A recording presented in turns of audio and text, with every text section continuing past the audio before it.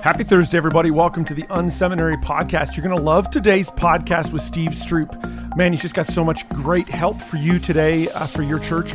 I also want to remind you that today's episode is brought to you by our good friends over at Portable Church Industries. Listen, I love PCI. They are releasing all kinds of information and help in this season for churches like you that are portable. Whether you're planning on meeting in a school or in a movie theater, you need to reach out to Portable Church. Even if you've never used them before, now would be the time for you to reach out and talk to them. Just go over to portablechurch.com/unseminary and you can book a call with them today. They not only provide coaching, they'll help you think through all the issues you need to think through, but they also do full system builds. Everything from AV to baby diapers, the whole system. Plus, they've been doing new kit solutions that are making streaming super easy to do. They are the company that you need to reach out to and talk to today about all your needs on portability. All right, let's jump in with today's episode. Let's go. Welcome to the unSeminary podcast. Are you looking for practical ministry help to drive your ministry further, faster? Have a sinking feeling that your ministry training didn't prepare you for the real world? Hey, you're not alone. Join thousands of others in pursuit of stuff that we wish they had taught in seminary. Buckle up and let's get started with this week's unSeminary podcast. Hey everybody, welcome to the unSeminary podcast. So glad to have you tuned in. Today we are in for a real treat. Excited to have this individual on our podcast. Been looking forward to this for quite a while. We have got Steve Stroope from Lake Pointe Church. Welcome to the podcast, Steve. Hey Rich, it's good to be with you today. So honored to have you on. You've been serving so many churches for so long, and I'm excited to have you kind of help our listeners today. Why don't we start with you telling us a little bit of the Lake Pointe story? Give us a sense of what's happened there over these last few years. Yeah, I actually started as the first pastor of Lake Pointe 40 years ago. I was a seminary student at the time, and we started this church just east of Dallas on Lake Ray Hubbard. And it's just been a good, solid, slow growth during that time. I think we started off with a launch team of about 60 people in attendance. And then I handed off the baton, actually, to the second pastor of Lake Pointe, Josh Howerton, who's doing a fabulous job, by the way, last February. And at that time, we were running about 15,000 in attendance with about 8 campuses. So I've had the privilege of pastoring a lot of different sized churches, but not having to go to a new place. That's great. That's fantastic. Well, one of the things we hear from church leaders quite a bit when they get honest around some of the pressures they feel, oftentimes, this whole area of finances and how do we encourage people in their generosity comes up. And you really are a leading voice in this area. You're one of those people that have been so helpful to so many church leaders. You have led, in that area in so many great ways. Why don't we start with, when you think about how do we encourage generosity with our people, what's your starting point, your kind of starting mindset? How do we approach this if I'm a church leader listening in today that would like to encourage generosity in this season? Yeah, I think you start with the pastor's heart. You start with the pastor himself, because I think a lot of pastors have a bad perspective on fundraising. They feel like that they're being a burden to their people. If they ask them for money, they think that they will fall into a kind of a caricature of a church always asking for money, or we only care about your money. And obviously the scripture says that it's a privilege for our people to participate by investing in the kingdom of heaven, and that we're doing our people a favor when we invite them to be a part of that process. Even more important than that, because God could create financial resources anywhere. It's a part of the discipleship process for our people to give away their selfishness and to invest in others. And so we've got to change how we think about it as a pastor, or we'll never take the role that only we can take, and that's as chief financial officer. Oh, that's good. I love that, starting even with our own heart and our own kind of attitude towards that. Have you seen there, and this may be maybe a bit of a curveball question, but have you ever seen a connection in churches between, say, a pastor's, their own generosity and that connection to what's happening in their church? Do we see a connection between those two often? Oh my goodness, of course we do. And I think another hesitation that pastors have is that they don't want to ask their people to give because they're going to have to deal with that generosity issue. Okay. Yes. And you really can't speak boldly about that if you haven't already come to believe that personally, that it is more blessed to give than to receive. Yeah, absolutely. I think I've seen that, in the ministries I've been a part of over the years, that, every time we step out, I've got to consistently ask myself, hey, how am I plugged into this mission? This is not something I'm trying to get from our people, but really, something I want for them to really help them increase their generosity. Now, you've taught a lot of churches on this topic. I'm sure there's oftentimes you find yourself giving similar advice to encourage churches on the kind of tactical, practical side of increasing their generosity. What would be some of those areas that you would want churches to address when it comes to increasing generosity? One is just to understand that people have giving languages just like they have love languages. Most of us are familiar with Chapman's love languages, where he talks about the fact that if we're going to love someone, we need to speak to them in their love language. And all of us need all 5 of the things that Chapman talks about in his book. But he said there's a particular love language that if you don't speak that love language, for example, you may be married to someone, their love language is service, or you may have another situation where you have a child whose love language is undivided attention. And you could say, I love you, and you can serve them. But if you don't give them undivided attention, then they don't really feel like they're loved. In the same way, I think there are giving languages as well. And I think our people need to give for a variety of reasons, and they ought to give just because God's commanded it, and it's an act of trusting him. But they're most passionate when they can find their lane. They can find the giving language that they have. Years and years ago, I heard John Maxwell say that there are 5 giving languages. I don't know who John stole it from, but I stole it from John. Yes. First of all, there's the general ministry, and there are people who'll give, and they don't have to know where the money is going. They don't have to have it designated to a certain place. They're rule keepers, and they will give just because the Bible said to give, and they will give to the general ministry budget and trust you to do whatever you're going to do with it because they trust the leadership. But there's other people that are going to be more passionate about giving to a building project. They're what I call brick and mortar people. They want to see something come up out of the ground, and they may give, conservatively to the general budget. But when you get ready to build a children's building, or when you get ready to build a playground, or you get ready to build an auditorium, they will give more. They'll give above and beyond because that's their passion. Then there are other people who give that way to missions. And again, they might give to the building fund, they might give to the ministry fund. But when they have opportunity to give to the Big C church, when they have an opportunity to bless other people outside of the immediate church, they're going to want to step up in an extraordinary way. And then there are other people whose primary giving language is compassion. And I know there's a little overlap between mission and compassion because some of the mission work we do has a compassion component to it. But there are people who are wondering why we're building orphanages in Ghana, West Africa, when there are kids who don't have a home in Dallas, Texas. And they'll give to local compassion. They'll give to job training. They'll give to pay for a single mom to have a car so she can get to work. And whereas they won't give to the general budget or won't give to foreign missions. And then there's a final category, which is I call directed designated giving. A lot of pastors are afraid of this category because they're afraid if they give their people an opportunity to designate where their gift goes, that they'll somehow control their budget. First thing you need to understand is your people are not that organized, okay? They're not going to be able to control it. But I think when you give them some direction in designated giving, sometimes it sparks unusual generosity. For example, once a quarter, we give our people a list, everything from $40 up to $40,000 of something that we know we're going to need to spend in the next year to 2 years anyway, that's going to be included in our general budget. It's going to be included in a resource initiative. So, for example, we need 2 laptop computers for our student ministry. Well, here's a guy in your church who is in IT, so he understands the value of IT, and he happens to have 2 kids in the youth ministry.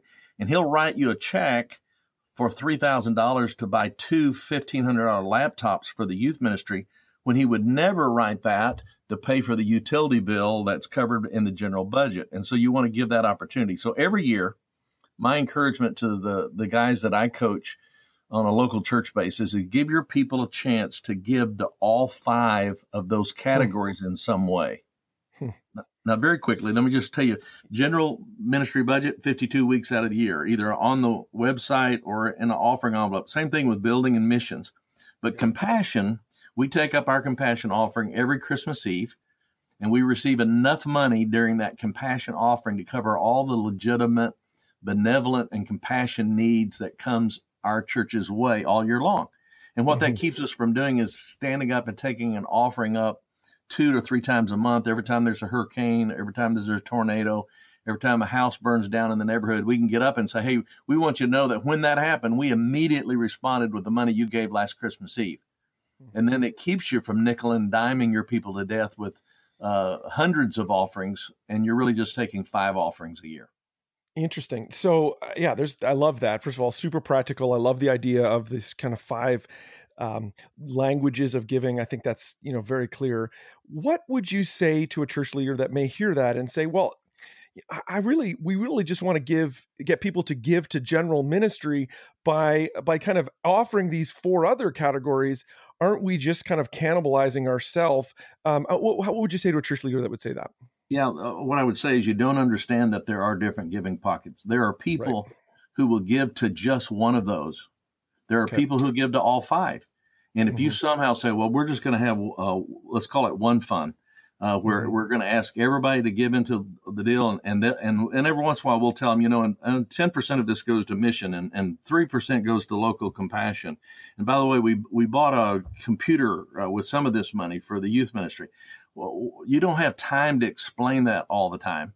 And so what you need is catalytic systems where you're touching these particular areas throughout a year, but without just beating your people over the head with different offerings. For example, we never really mentioned the general ministry budget. It's mentioned every week at the end of our service. We'll say, hey, it's time to take our offering. Here's just one of the things that your offering provides. And we do a little vision moment, but it's not a big push. It's not a heavy-handed type of thing. Once every 4 years, we do a resource initiative because I think there's money that's left on the table when churches don't do specific resource initiatives about once every 4 or 5 years. And obviously the biggest emphasis on that is a capital project, and that touches those people who have that giving language of giving to the building fund. But we also always include in that resource initiative something to turbocharge our missions efforts. And so it takes the edge off of the fact that of some of the people in your church who do not have the gift of building giving. And then we also include something in there, which I call a new initiative. And it's just something that we want to take a new hill, but it's going to take an extra offering that it's beyond what we could cover in our general fund. So if about once every 4 years, I'm doing a capital project and enhancing our missions and launching a new initiative, I'm taking a building, missions, and compassion offering, and in a way, a designated offering once every 4 years. Like I said, every Christmas Eve, we take a compassion offering.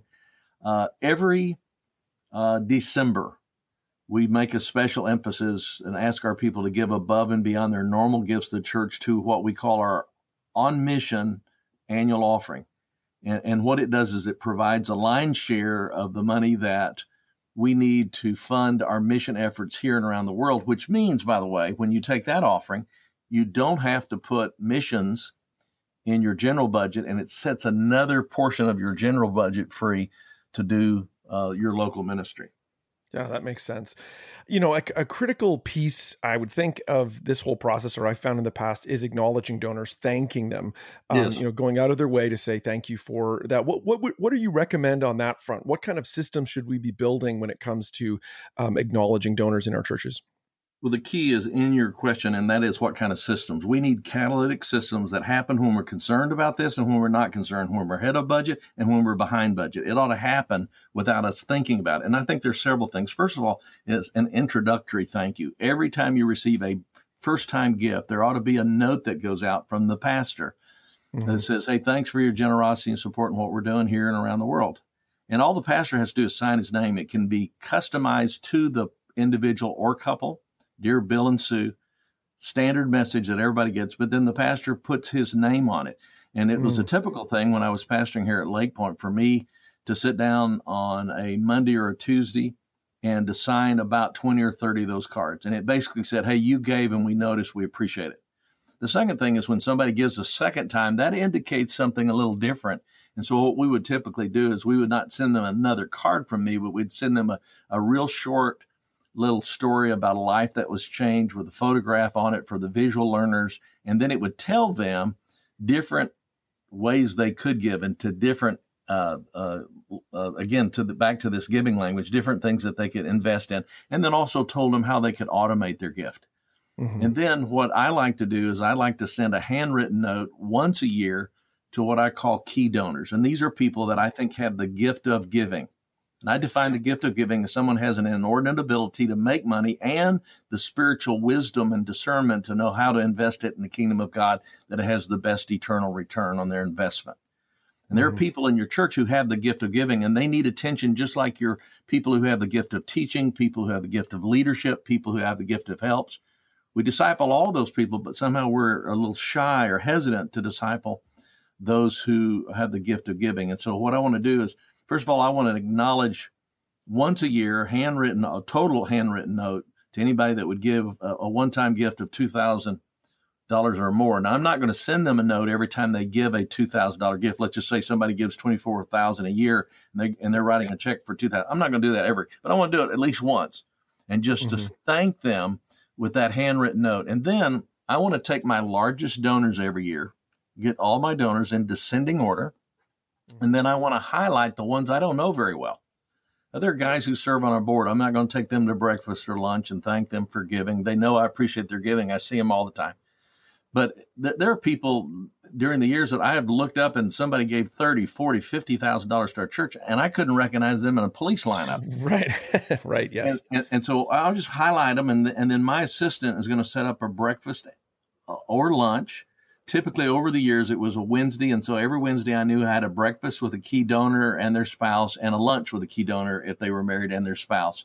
And I would simply go to lunch with them, and I would thank them for investing in our church. And then I would ask them 3 questions. First question would be, is there any way we can do a better job of ministering to you and your family? That's pretty much a throwaway question. Nobody writes a check for $50,000 to your church if they're unhappy. Yes. But the second question was huge. And that is, do you have any questions about where we're headed as a church or why we do what we do the way we do?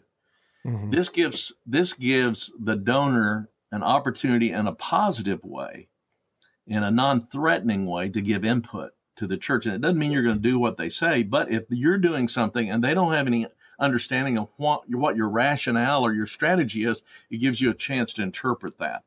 And I just think it's a positive way to ask for people's input. Those larger donors, the number one complaint when researched was the churches always ask for my money, but they're never asking for my opinion. And this is a way you're really asking for their opinion of, is there anything that makes you scratch your head because you don't know where we're going, or scratch your head because you know where we're going and you really question about whether or not it's wise or not? The last question I'm going to ask a key donor is I'm going to ask, how can I pray for them and or their family? And then I'm going to go and add them to a prayer list. And I want to invest spiritually into their life by praying for them, just as they're investing in our church. Now, little nuance right here, Rich. In the latter year and a half, we've switched from having the pastor meet with a couple or an individual to thank them and to get to know them better, to group meetings. And so now we're meeting with either 4 couples or 3 couples and 2 singles. And we're not asking exactly the same question. We're just asking them to go around and talk about their relationship with church, how they came to Lake Pointe, that type of thing. But then we're moving to the second question, and that is second and third question. Do you have any questions about where we're headed as a church, or why we do what we do the way we do, and then how can we pray for you? And we found the dynamic of having 4 couples or 3 couples and 2 singles. The dynamic is so much more exciting because they're bragging on the church to each other. And they're talking about how they got saved or how their kid got saved. And then they're seeing how the church has been blessed. Other people have been blessed, and not just their families. And so now we've moved to that more, it's still a small group, but it's the group concept versus the donor concept in terms of that donor development.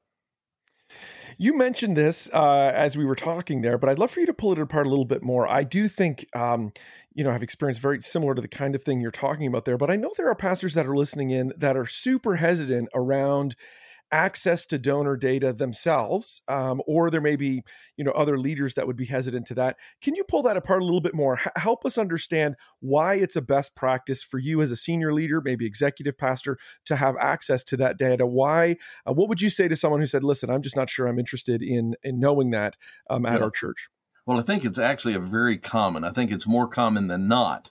That in fact, most pastors at some time have made this really stupid statement. Hey, I just want you to know, I don't know what anybody here at the church gives. It just Please don't say that. And I think what they're trying to say is, I want to let you know that I'm not going to treat you any different, and I'm not going to treat wealthy people any different than poor people. Here's the truth, is you don't tell who's wealthy by looking at their giving record. You tell who's generous. You already know who the wealthy people are in your church are. You can look at the parking lot and tell that. You can, what they're driving or what they do for a living. And so if you're tempted to violate the principles in James to treat a rich person better than a poor person, you've already got enough material to tempt you in that area. So it's not about treating rich people better. It's about shepherding people. Here's what the scripture says. It says, wherever a man's treasure is, there his heart will be also. I have been called to shepherd my people's hearts. How can I shepherd them if I don't look at what the Bible says, the number one indicator where their heart is? And how do I develop people who have the gift of giving if I don't know who has the gift of giving? Now, the only warning here, caveat, the only temptation you are going to have as a pastor, if you start looking at giving records, is anger. Okay? It's not cozying up to the rich people. Again, you've already got enough material to do that. It's about people who are telling you what to do and how to run your church and who are pretending that they're following God. These people are robbing from God. And when you find that out, you're going to have to keep it in confidence, obviously, but you also have to guard your heart to understand that's just where they are, and you still love them and you still minister to them. But how in the world would a pastor lead a church, put people on his boards, and not even know if they're stealing from God? I'm not going to have somebody on a board. I'm not going to have them lead a ministry. I'm not going to have them to be a small group leader if they're not being faithful in their giving, because it's a sign of a spiritual maturity. Yeah, I think it's good advice. And, I have found over the years, I've been more encouraged by what I've seen in giving data than discouraged. I've been frankly humbled by those people that are, in those top groups, top 50, 100 donor families. I'm always like, wow, praise God for his people. And my experience has been folks, particularly near the top of that, the vast majority of those people are humble folks, and they are happy to give. They truly do have a gift of giving. Recently, I actually had a friend of mine teach me this question. He said, if you're ever in one of those conversations, and you've maybe had a couple of those conversations, ask the question, where did you learn to become generous? And so I asked this question of a donor like that once, and he looked at me as if I had just asked him the strangest question ever. And he said, well, I'm not generous. And this person represent, they give, more than you and my salary together. And I don't know how much you make. And, and I'm like, well, clearly you are, like, you've really helped us. And they're like, no, I'm just doing what God told me to do. This is just what I believe he's, and frankly, I think the subtext of their answer was like, I am just doing what God's calling me. Man, I could do a lot more. And maybe I should keep thinking that way. So I would encourage church leaders that are listening in. That's an area you need to work through. Listen to Steve's advice. Rewind what we just talked about. Listen to it again. Steve, when this whole area of digital giving, obviously over this year with our shift with COVID and coronavirus and all that, there are churches that were caught in a tough spot. They had not made that transition. Right. What advice would you give to churches who maybe still haven't made that transition, or what are the best practices we need to be thinking about around, online giving, that sort of thing? Yeah, I do a lot of online and phone coaching, and my clients who have done well during this COVID are those who paid attention to this before it happened. And then the others were having to play catch up. And so there's no question. I think as we come out of this, I think you just want to educate your people. That's why when somebody gives for the second time, we send them that little brochure that says, click here, here, and here to automate your giving. And I think it makes sense to your people that people want to give. We're just making it easier for them to give. Another technique I think you can use is where you send an email once a month to all of your people who consider your church their church home. Mm-hmm. Whether you have a membership or not, we have a membership, and that's who we send it to. But even if you don't have a membership, the people are in small groups, they're serving, they're attending on a regular basis. Just send them a short email, and the key word is short here.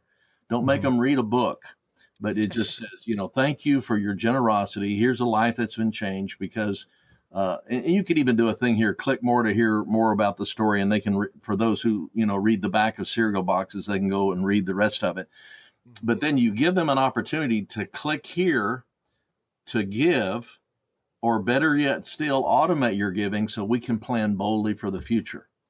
And so what you do is you make it easy for people to give online by sending them emails and saying, here's how you give online, click here to do that.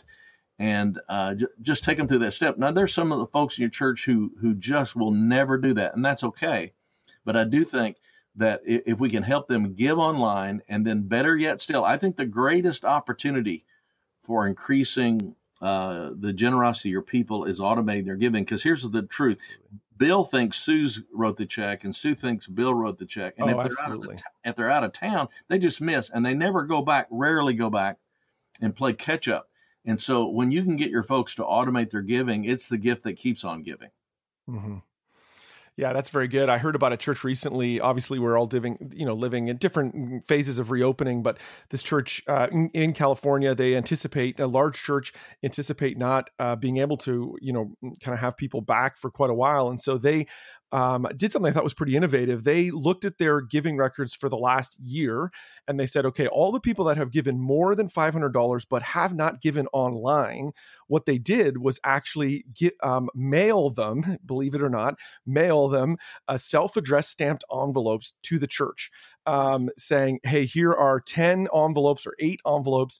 We would love, and same kind of thing, articulated why giving is important and so on and so forth. And they saw a massive bump in that giving because it was, again, trying to make it easier for those people who haven't made the switch to online giving. That's fantastic. Just making it easy for them to do what they want to do anyway, because they've indicated they wanted to do that. Absolutely. That's fantastic. Now, you mentioned there that you do coaching. What does that look like if there's church leaders that might be listening in and say, hey, I might be interested in talking to Steve more about this in my church? Yeah, I love to do coaching to help increase generosity. Also like to help do coaching in terms of resource initiatives and raising special offerings for not only capital campaigns, but new initiatives and expanding people's missions opportunity. I love to do work with hiring staff. Talk about save some church some money by not hiring the wrong staff. It's expensive to hire the wrong staff. And then to take and how to coach the staff that you have to get the most out of them. And I enjoy doing that. I work on a sliding fee basis so that every church can afford me. And you can contact me at Steve S. at lakepointe.org. And Lake Pointe is spelled Lakepointe. It has a silent E on it. So it's Steve S. at lakepointe with a silent E.org, and just inquire about what coaching would look like. Typically what I do, those guys that and gals that I coach, I'll coach them for 1 hour a month, 10 months out of the year. There's always Christmas, spring break, and but we can usually get in 10. And first of all, I ask them to give me vital information on their church, and we begin to pick the low fruit. Somebody once asked Rick Warren, they said, what can I do to get my church to grow? And Rick said, you've asked the wrong question. All living things grow. You ought to be asking the question, what am I doing that's keeping my church from growing? And that's been kind of my philosophy for coaching, is I want to come in and look at everything a church is doing, and I want to go after the low fruit and say, hey, let's eliminate some of the stuff that's keeping us from growing. For example, if you don't have a strong small group ministry, which is so basic to a church, somebody once said, if you don't have a strong small group ministry, your church will become one. And I believe that. It will remain a small group because it will do what only a small group can do, because you don't have small groups that are doing that. But just to look at a church, their parking situation, their nursery situation, age group ministries, and just say, okay, what are the things that are just obvious that are not happening here? The number of baptisms. Apparently there's not a culture of relational evangelism in the church. How can we attack that? And by attacking that low fruit and removing the things that are keeping us from growing, and obviously one of them is our topic today, which is not having adequate financial resources. More importantly than that, not discipling our people by giving them a chance to grow in their giving is one of those constraining factors. And so I love, it's like eating homemade ice cream, to work with the church to remove those barriers to a living natural thing. We got the best product in the world. We just need to get out of the way sometimes. Right. Well, Steve, I really appreciate you being on the show today and kind of whetting our appetite for this whole area of increasing generosity. Thank you so much for that. You've given your email address. Is there anything else you want to say as we wrap up today's today's conversation? Yeah, there's about 6 hours that we could do on increasing generosity, and also some of that boring stuff like how do you budget and how do you project budgets, how do you stay within budget and that type of thing. I actually have a book called Money Matters in Church.